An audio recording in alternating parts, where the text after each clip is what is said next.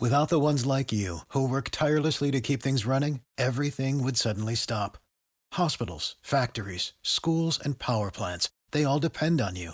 No matter the weather, emergency, or time of day, you're the ones who get it done. At Grainger, we're here for you with professional-grade industrial supplies. Count on real-time product availability and fast delivery. Call, click Grainger.com, or just stop by. Grainger, for the ones who get it done.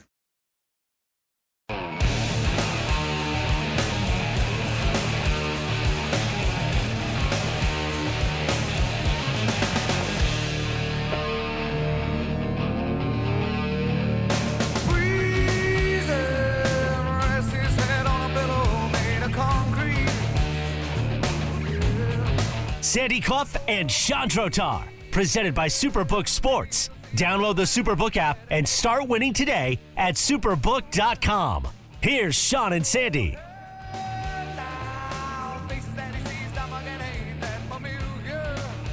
And good afternoon. I'm Sandy Clough. Chandrotar will join us shortly. This is Sandy and Sean on Mile High Sports, 98.1 FM and 107.5 HD3. Our caller text line, as always, 303-831-1340. We stream on milehighsports.com/listen, or if you prefer to watch us, milehighsports.com/watch. And, of course, we're available on the free Mile High Sports app. Our producer is the great Danny Bailey. And we start today with the Rocky Mountain Showdown and the uncanny ability of the University of Colorado to draw criticism,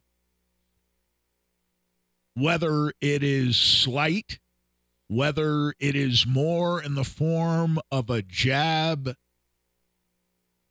than a cross or a hook.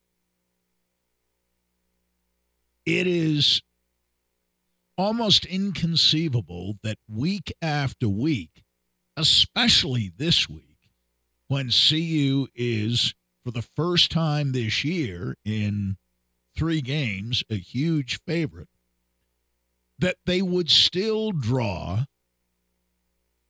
a degree of criticism. We'll perhaps discuss how serious this criticism is from the opposing coach.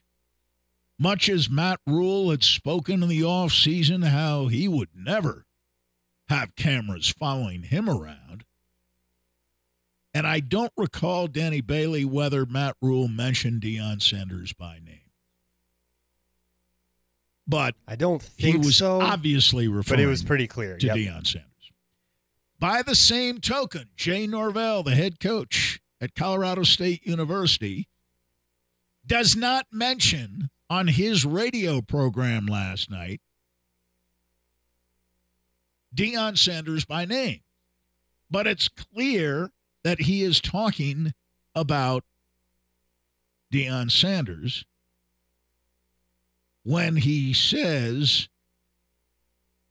in effect, I was taught better manners.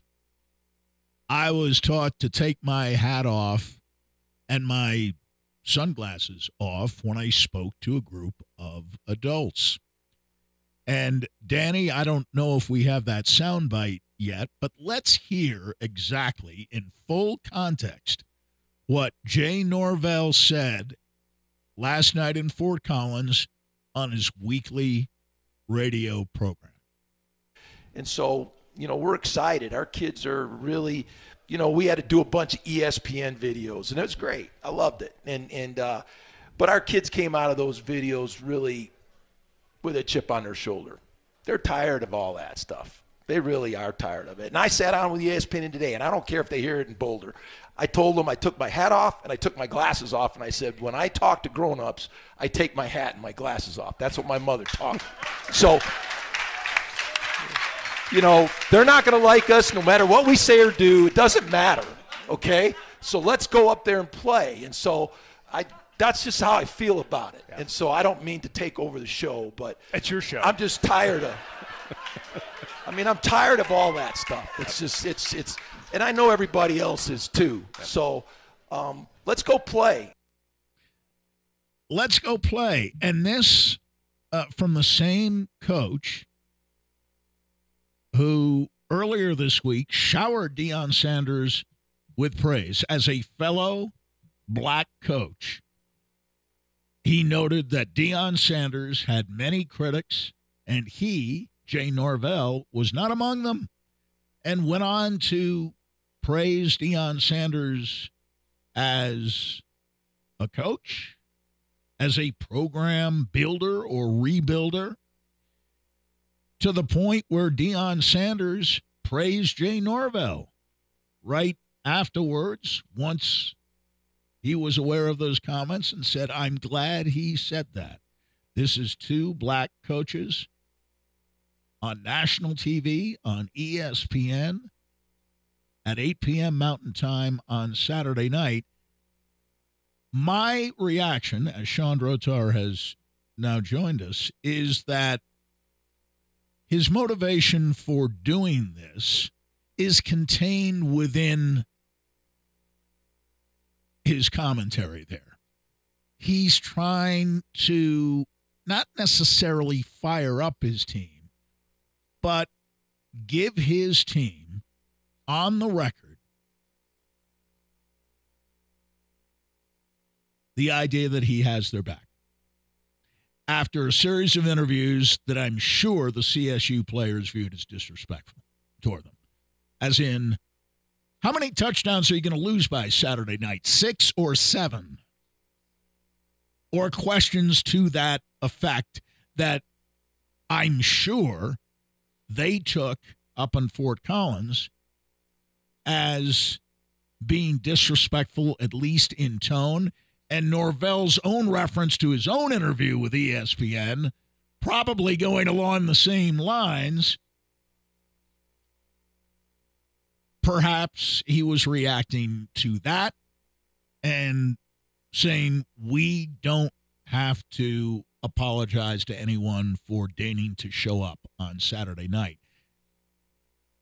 The only problem with it, and I know those of us in media ask coaches and players to be honest and be candid, and there he is being honest and candid, and I suppose on some level we're criticizing him for it, but I think he was simply trying to give his team a jolt of confidence, and that they're, at least their own coach believes in them, and he's as angry as they are at the disrespectful tone that ESPN took.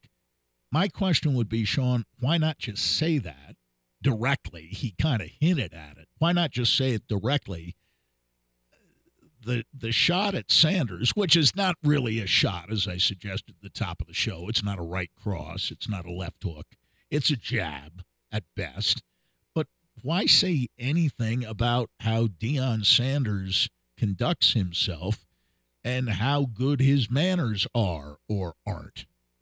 That's the question I have, and that's where I think that you are correct when we look at some of this and figure that it is calculated to an extent. Norvell is also of Native American heritage as well, so there's we've talked about there has been more than a few tinges of racism in the commentary against Deion Sanders across the country at times. I don't think this was one, but people rightly and immediately on social media put a photo after photo after photo of Jay Norvell at press conferences, at interviews, wearing the visor that he usually wears, not no sunglasses, but it's obviously a pretty silly thing to bother with. I mean, your argument is that Deion Sanders isn't polite, and that's a reason we look forward to beating him on Saturday. I mean, it just seems like a weird hill to plant your flag on. That's all. It just doesn't make a lot of sense. But I want to pick up on one thing. He said his mother taught him better manners, and that's, I think, what Deion picked up on later today when he reacted to it. Yeah. In saying he's intimating that I didn't treat my mother right, and so once again, Deion Sanders has a personal gripe, and with some tangible reasons for that, against the opposing coach for at least the second time in 3 weeks. And there were other factors, I think, at play with TCU. But it's odd that against Nebraska and CSU, 2 teams CU was favored to beat, that opposing coaches either during the offseason or the week of the game chose to, without necessarily naming Deion Sanders, take a poke at him. Yeah, I don't know. It struck me as odd. I mean, I don't understand. We've talked about this. There is an idea that because of the broadcast that's there with ESPN, because Fox is staying there, ESPN is spending all tomorrow there, First Take, Pat McAfee Sports Center, they will build up the Rams to be worthy opponents to the Buffs anyway, because it's good for programming and television to do so. I don't know about that. I think you'll see highlights of Bradley Van Pelt. You'll see Sonny Lubick. You'll see a lot of that I don't agree in the with pregame. That. I don't agree with that. It's all Deion all the time. And I think that's what Jay Norvell is speaking to. Well, he got attention. It's all Deion, and you're just a chump coach of a lousy program that doesn't really belong in the same field with CU. We're here because of CU. We're featuring CU. We hope CU wins 65-0 because people will stay with the game to watch Deion coach. Right. And say something after the game. Say something after the game. They'll stay to watch Shedeur Sanders play. I mean, there's no reason to take Shedeur Sanders out at halftime if Colorado's up 35-0. They'll play him in the second half. They'll play Travis Hunter on both sides of the ball.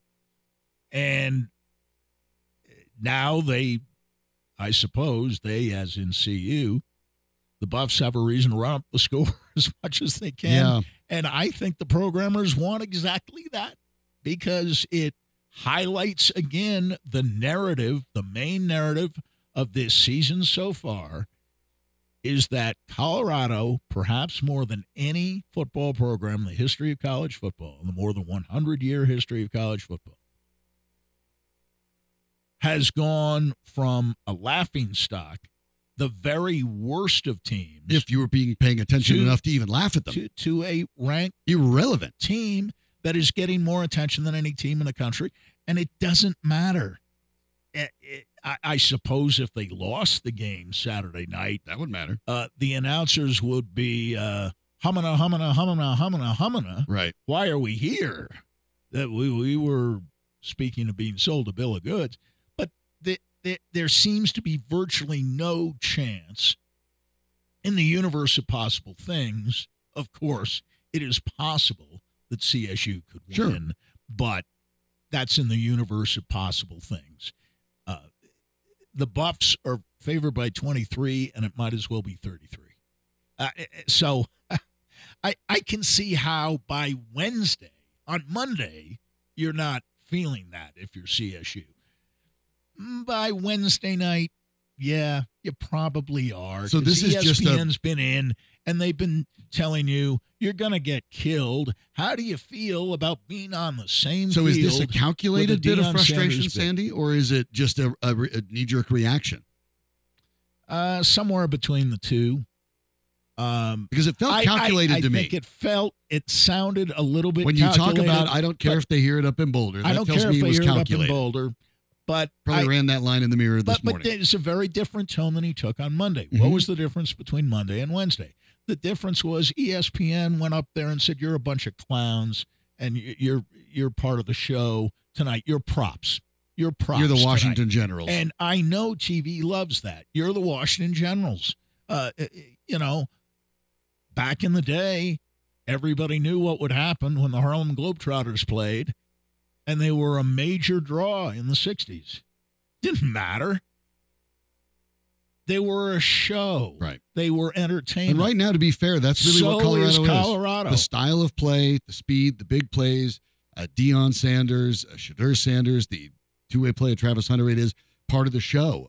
After the comments from Jay Norvell, Shiloh Sanders, the Buffs' leading tackler and Deion Sanders' son. This is not Shedeur. This is Shiloh. Going on the Pat McAfee show. The safety. Here's what he said.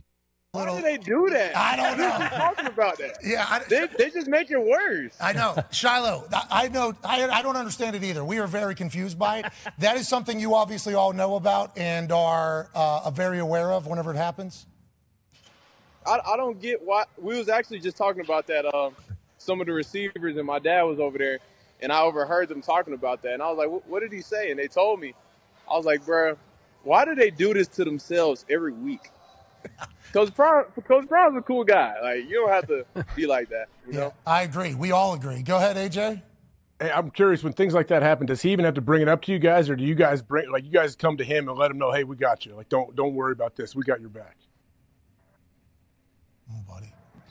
We're pretty up to date on like that type of stuff. Like our YouTube recommendations always has different interviews pop up like for other teams. So the algorithm at Google is helping you guys get motivated. Yeah. Oh, that's very nice. Thank you, Google. Shout out. He's not wrong. But I love the tone that Shiloh Sanders had cracked me up. It's almost like the big brother going, why are you going to make me do this? Like, why? I mean, he didn't even seem mad about it. It was more like, why?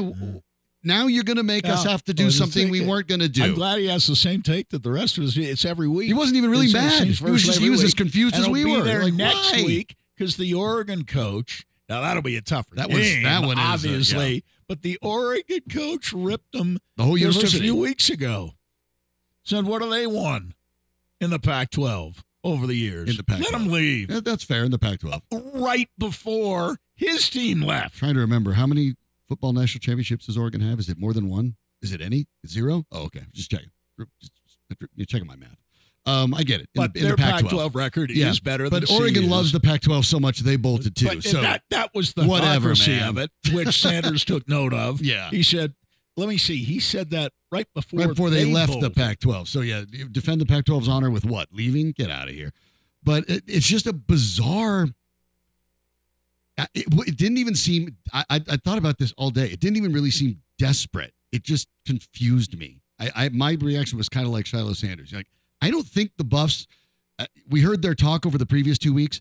I think they were looking to, okay, these guys we don't really have an axe to grind with them. We're going to put them away because that's what we do, but we don't need to make a statement or anything else. And now they're going to go out and make a statement. Now they're going to, I don't understand why. Yeah. I'm perplexed as to why. What I don't understand is I don't know what Norvell's plan was. They don't like us anyway. What evidence is there that CU is presently constituted, has they don't even grudge against CSU? They barely knew Nebraska, let alone Colorado State. Deion Sanders himself talked about how he didn't know about the showdown. You're going to have to let him catch up. He just got over learning about Nebraska's rivalry. The current Buffs as constituted with their 9 holdover players in total don't have anything invested in this. Did CU and CSU play last year? No. I think it is perhaps true that by the end of the year, we know CU is ranked as the worst team in the football bowl sub-division, all right? Colorado State wasn't that far ahead of them. No. Those could have been last year 2 of the worst 10 programs in major college football, all right? They didn't play last year. Had they played, it was pretty much a pick-em game. Yeah. I don't think you would have known. Maybe you'd favor the team with home field, but even there, I don't think home field be worth that much. They could play anywhere. They could play in the parking lot, and it'd be a pick-em game. So that this idea that this is 2003 or 4 or 5, in Jay Norvell's mind, I don't understand it. Who, by the way, is new to it, too. I didn't understand it. It's perplexing. Brand new. Jay Norvell's in his second year at CSU. They haven't played since 2019. Colorado. Where does he get the idea that CU hates CSU? They don't have to hate him. Last year, they were in about the same place as CSU, and this year they're a lot better. And the teams they, quote-unquote, hate don't even really include Nebraska, given the Jimmy Horn line last week. Yeah. Well, why? What do you know about Nebraska? And basically, it's next to nothing. They're not. But how do you feel about? Oh, I hate him. I don't know anything about it. I don't know why I hate him. I've been just told that we have to hate him because of some games that were played before I was born. That one, unfortunately, and I think it's too bad. It calculated gamble, I think. I don't think it's going to pay off. It kind of speaks to a little bit of that little brother complex that I think the Rams have a challenge with at times. And perhaps it ended up being just a little bit too much. But they are starting a new quarterback, Braden Fowler-Nicolosi, in Folsom Field. Oh, okay. I mean, I don't know if all of a sudden it makes a huge difference in this score, but you probably did not have Colorado's full attention. Now you do. Okay. You can... No, Colorado. Any chance that Colorado was looking ahead to Oregon, and I think there was at least a fair chance that they might have been.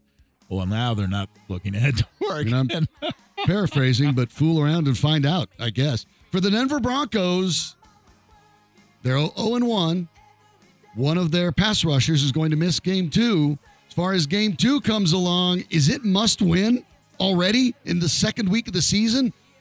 It actually is. We'll explain why next on Mile High Sports.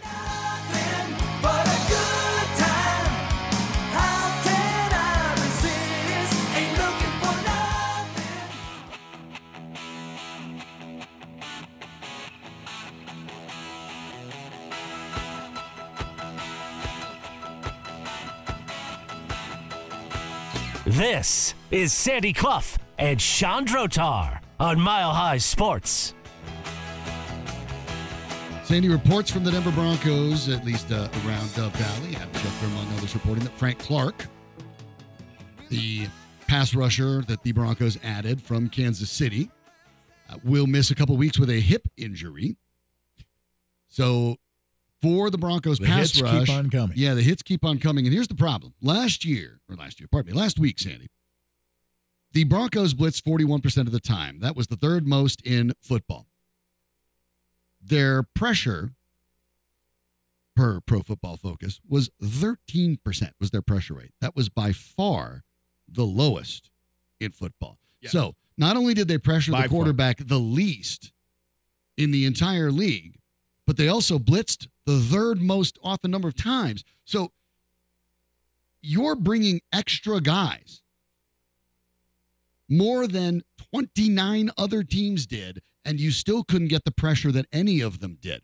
This was the big argument that you and I had coming into the season, that the Broncos pass rush, which, by the way, if they had had their full projected roster, which means Baron Browning, their full projected roster would have had a total of 18 sacks last year on their starting defense. Their starting 11 that they projected, if there were no injuries, had 18 sacks. And it looks like that kind of pass rush. The problem now is, after dropping the game to the Raiders, you now play game 2 against the Washington Commanders. If you lose this game for the Denver Broncos, you've now lost 2 straight home games against teams that you need to beat. Your road to the playoffs, your playoff hopes, if you're the Denver Broncos, if you start 0-2, Sandy, they're and you haven't done. Played a road game. They're done. It's over. Yeah. Whatever playoff hopes the Broncos had, as thin as they are, and you and I didn't think they'd make the playoffs. No. But you know what? I thought they'd win last week. And I figured when I was calculating wins this season, I think they'd win this weekend too against Washington. Right. But if they drop this game, their playoff chances go to basically even zero. If they win this I don't care what the stats are. They go to essentially zero. This is a must-win game in game 2. Even if they win this game, it doesn't really help them. It's an NFC opponent. It does them no good in tiebreakers. But I agree with you. If you start the year with 2 home games and you go 0-2, isn't it going 0-2 starting with 2 on the road, or 1 at home and 1 on the road?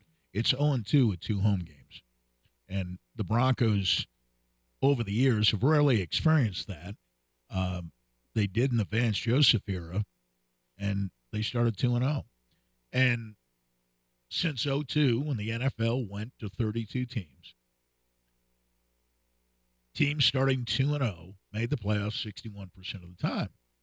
And I think that's kind of low, actually. But in the last 2 years, 11 of the 13 teams starting 2-0 made the playoffs,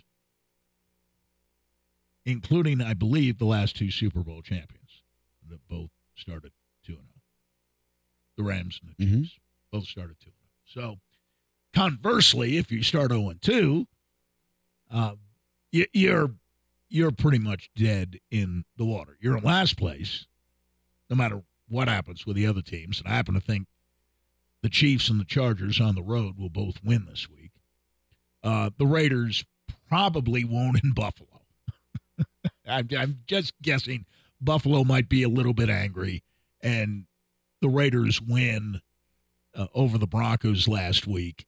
It was just a continuation of a pattern that has existed in this decade, where the Raiders have managed to beat the Broncos 7 times in a row, and they haven't really managed to beat anybody else very often, if at all. There was a quote today that I came across, and I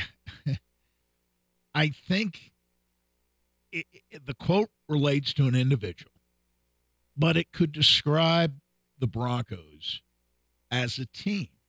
Tell me if you agree with this. Now, you can probably guess the individual. Okay. Although I won't name him. I'll give you a guess on who it is.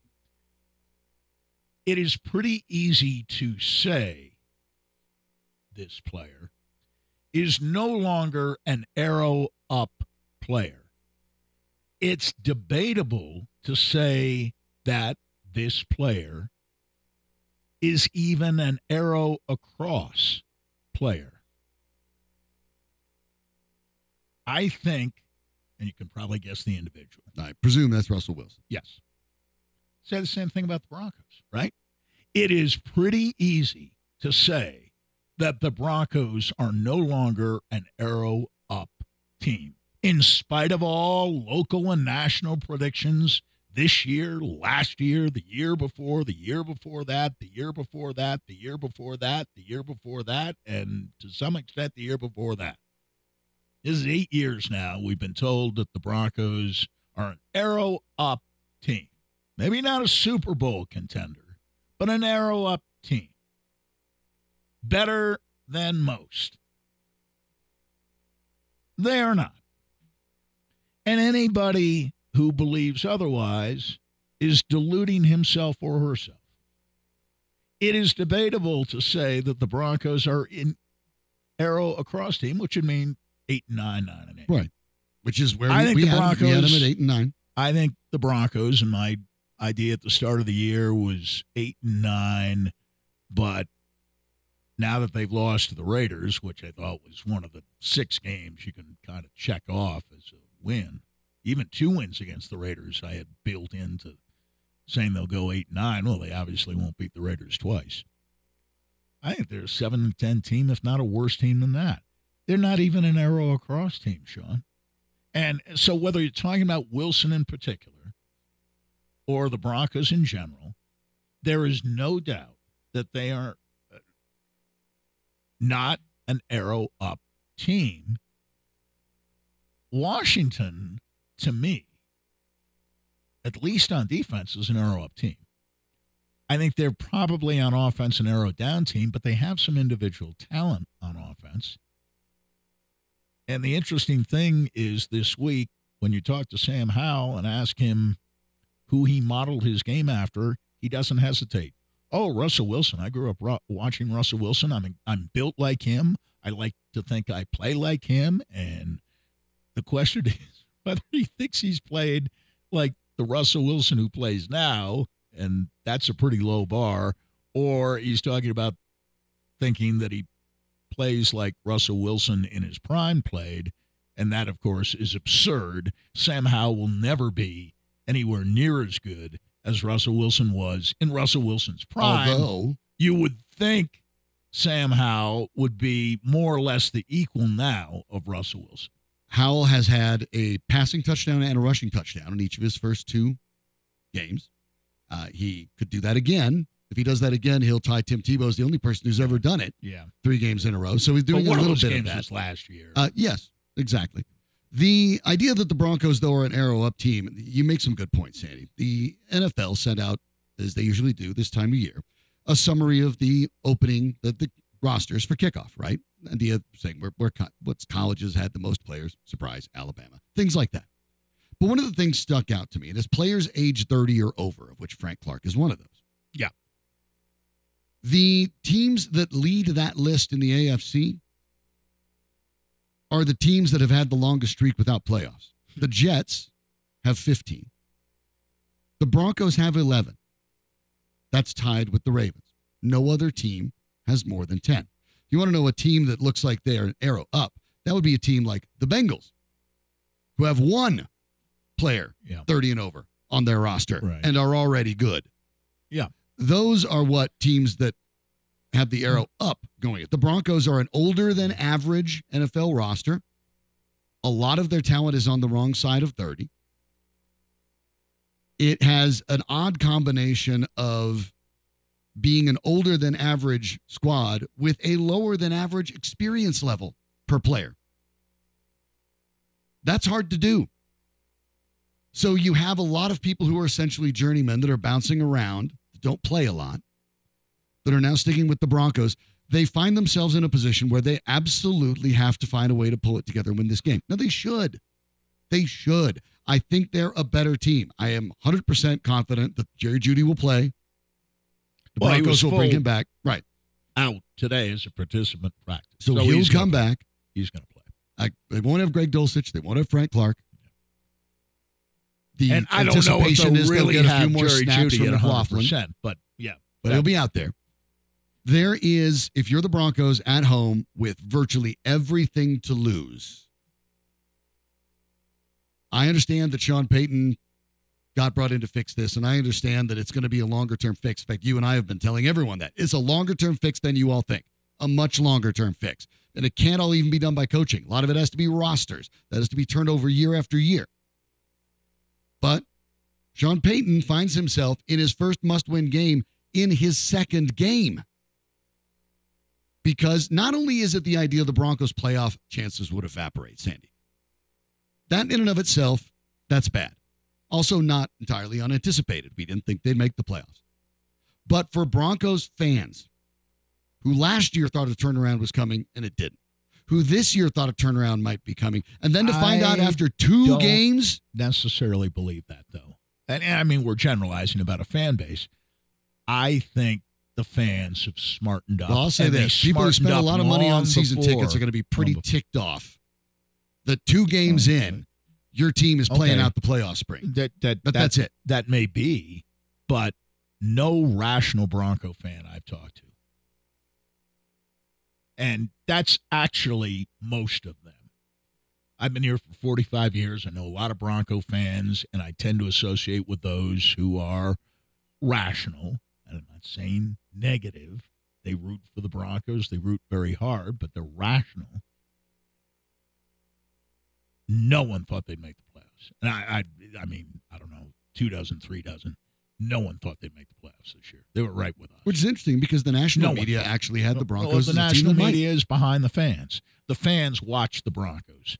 The national media doesn't really and hasn't for years paid any attention to the Broncos. They see a Bronco coach coming in, whether it's Vance Joseph, Vic Fangio, Nathaniel Hackett, Sean Payton, doesn't matter. They all forecast great things, and they do it locally too.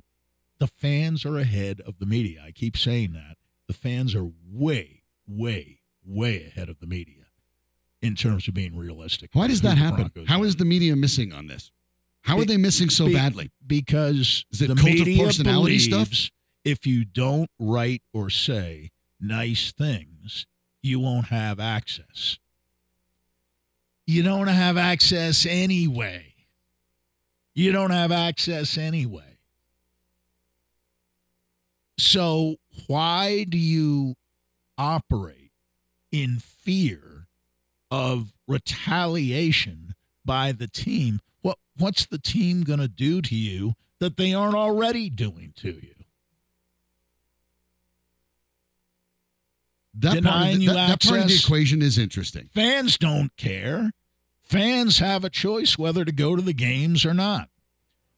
The only thing I've heard about fans who have become disenchanted to the point where they want to sell their season tickets, at least some of the time, is they can't give them away. Can't give them away. And the Broncos were just as boring on Sunday 16 points as they've ever been in the last 8 years. They will have to find a way to turn it around and turn it around on Sunday. They do not have time to get this right if they're going to keep their hopes afloat, no matter how slim they may very well be. It is must win. It's just that simple. If Sean Payton said it, basically playoffs are bust, they can't make the playoffs on Sunday, but Sandy, they can sure bust. But we've already noted that deep down, Sean Payton knows this is a bad football team. The other thing Sean Payton knows is that if the Broncos start 0-2, 0-4, 0-6, virtually no one will blame him. It does become a little harder to blame on Nathaniel Hackett, though, doesn't it? We'll see. Well, I would hope that is already diminished. And I think, again, the fan view, as far as I can tell, is that more than one thing can be true. Nathaniel Hackett was incompetent, and he wasn't 100% responsible for what happened to the Broncos last year. They can hold two thoughts at once. I only wish more people in our business could do that. We will obviously talk more about this. The Rocky Mountain Showdown is going on. The Avalanche start rookie camp today. Sports in Colorado never stops, and we won't stop here either. For Sandy, I'm Sean. We'll be back just a few right here at Mile High Sports.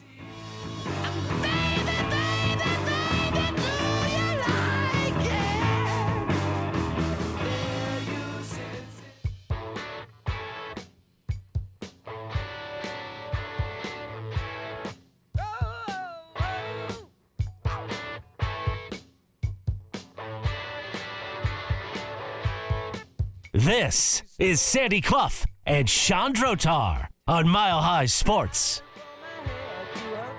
Sandy, when teams start 0-2, we'll go way back. We'll go to the merger, 1970. Since teams start 0-2, your odds of having a winning season are 14%. Only 57 teams. Wow. 57 really? teams. Then this isn't the playoffs. Which is this the winning is just season. A winning season. 57 teams in history have ever had a winning season out of starting 0-2. Since the merger. Since the merger in 1970. That's 53 years. Right. 39 teams have made the playoffs. That's 9.6. 4 have made the Super Bowl. 3 of those have actually won, but that's still 0.7%.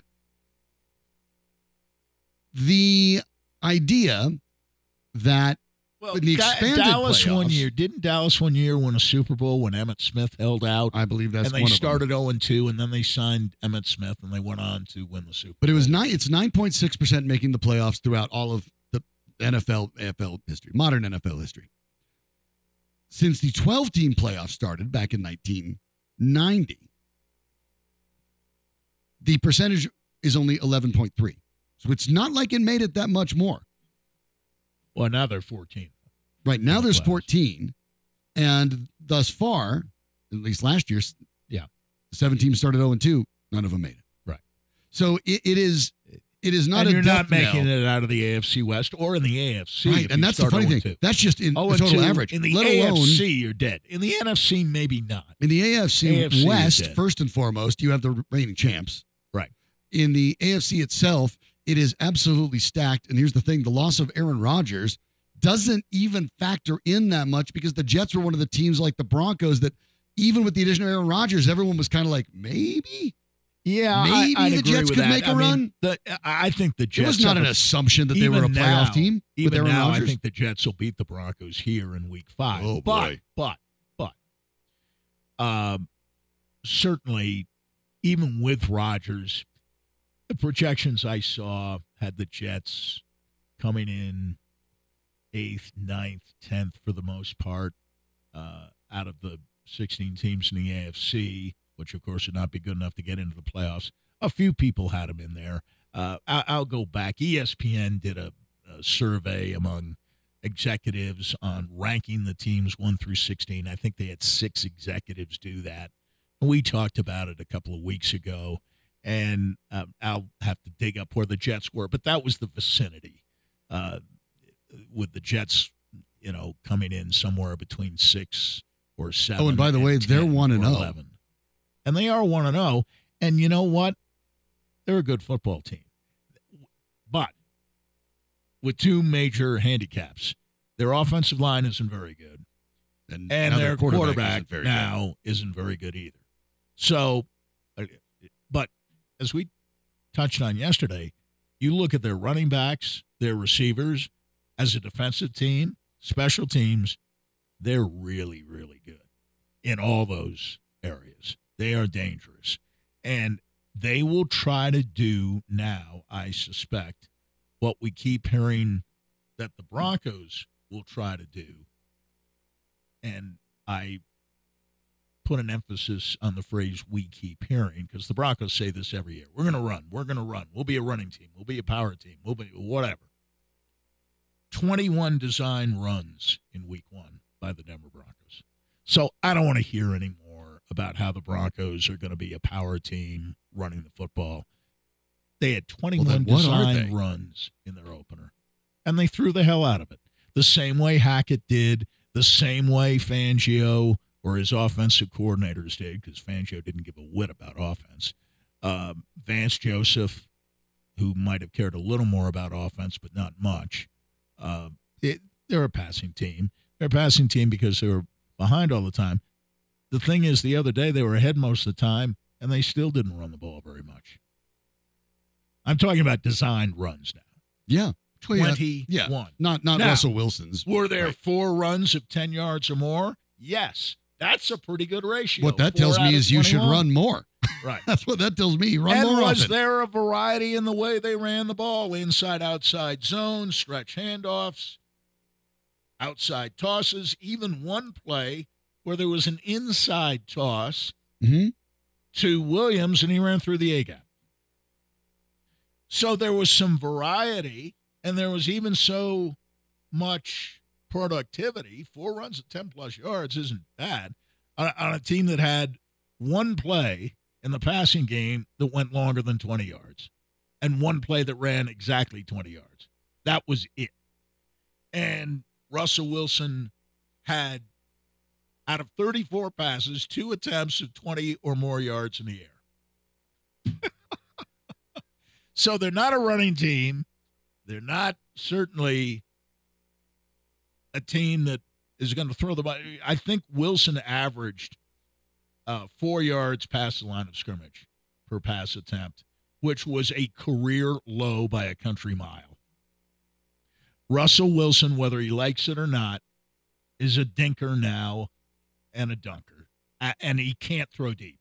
And the Broncos don't think he can throw deep. The Broncos think his arm is dead. They don't even try more than 1 or 2. Now, Sean Payton said, well, we had planned shots, more planned shots than 2. Well, that's great. He didn't throw a pick, so maybe he played it smart.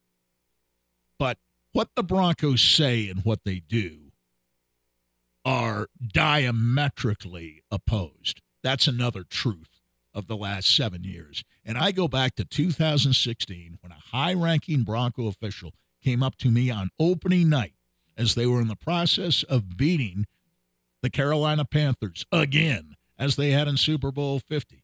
That Bronco team would go on to start 4-0. And this is a high-ranking Bronco team official saying on opening night, we're unwatchable. I love Gary, but his offense is the most boring offense I've ever seen. We're like a team with 2 astronauts, Demaryius Thomas and Emmanuel Sanders, without a space program. That's how lost we are. These are the Super Bowl champions winning on opening night in 2016. And a very knowledgeable, high-ranking club official says we're unwatchable. Totally unwatchable. We're the most boring offense in the league, and God bless that individual because 7 years later, the the Broncos are still the most unwatchable offensive team, and on Sunday at least, the most unwatchable defensive team. They don't do anything. They don't pressure the quarterback. They don't sack the quarterback. Their coverage allowed Jimmy Garoppolo to sit and just pick them apart, largely because they didn't have a pass rush. I get that. But I don't know. That's the great question. What's the Bronco offensive identity? You thought you knew was Sean Payton. Because the other, other than Hackett, they were all defensive guys, right? Right. Joseph, Fangio. You thought you knew with Payton, right?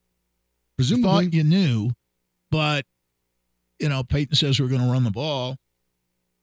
And the speed guy, how many times did McLaughlin carry the ball? Once, twice? 21 designed runs throughout the course of the game. Yeah, McLaughlin got the ball once, and it was really considered a pass.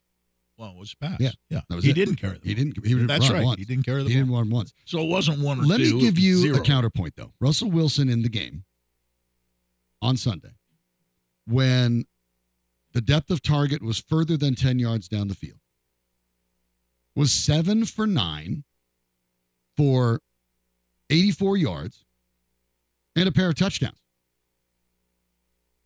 His passer rating when throwing 20 yards or more downfield was 87.5. When 10 to 19, he only threw 2. But he did throw 7 from 10 to 19, and his passer rating was 143.8 because he was 6 for 7 with 2 touchdowns. Okay. And a yards per of 9 per. 7 from 10 to 19 and 2 from 20 and beyond. Right. Those are 9 passes out of 34. Right. But the funny thing is, they were his best performing plays. I get it, but they don't trust him. They don't trust his arm. And they have every reason to believe that he can't throw deep anymore. I thought that was obvious last year. And again, it's mitigated by the fact they don't have any speed on the outside. And he's not big on hitting short and intermediate targets in stride and having them run forever and ever. Jerry Jeudy's the only guy. But those intermediate targets, anyway. he was 6 for 7. I know, but they didn't do anything. They scored. They scored when they had all these long possessions, and that's the other thing that's when you lose 17-16, you're pointing. Well, we had a lot of time of possession. Yeah, you didn't do anything with it. You had 4 out of 6 drives that lasted 5 minutes 28 seconds or longer, and one of the 2 that didn't came in a situation where there wasn't enough time left in the half. I made a mistake yesterday. I said the Raiders' 7th possession came at the end of the game. Actually, it came at the end of the first half, not at the end of the second half. Right. Obviously, the Raiders held the ball for the last 5 minutes, 8 seconds of the game. That's why there were relatively few possessions in the game, although there weren't a lot of points. Both teams held on to the ball most of the time for 5 minutes at least, maybe even 5.5 minutes at least. But there wasn't much that came out of it because Jimmy Garoppolo threw a stupid interception in the red zone and because the Broncos missed a field goal and otherwise futzed away. They had a 1st and goal that they managed to squander. Wouldn't run the ball on 1st and goal. That sound familiar? Yeah. How many coaches here have been knocked, whether they're coordinators, play callers, head coaches, whatever? When the Broncos have 1st and goal, they don't run.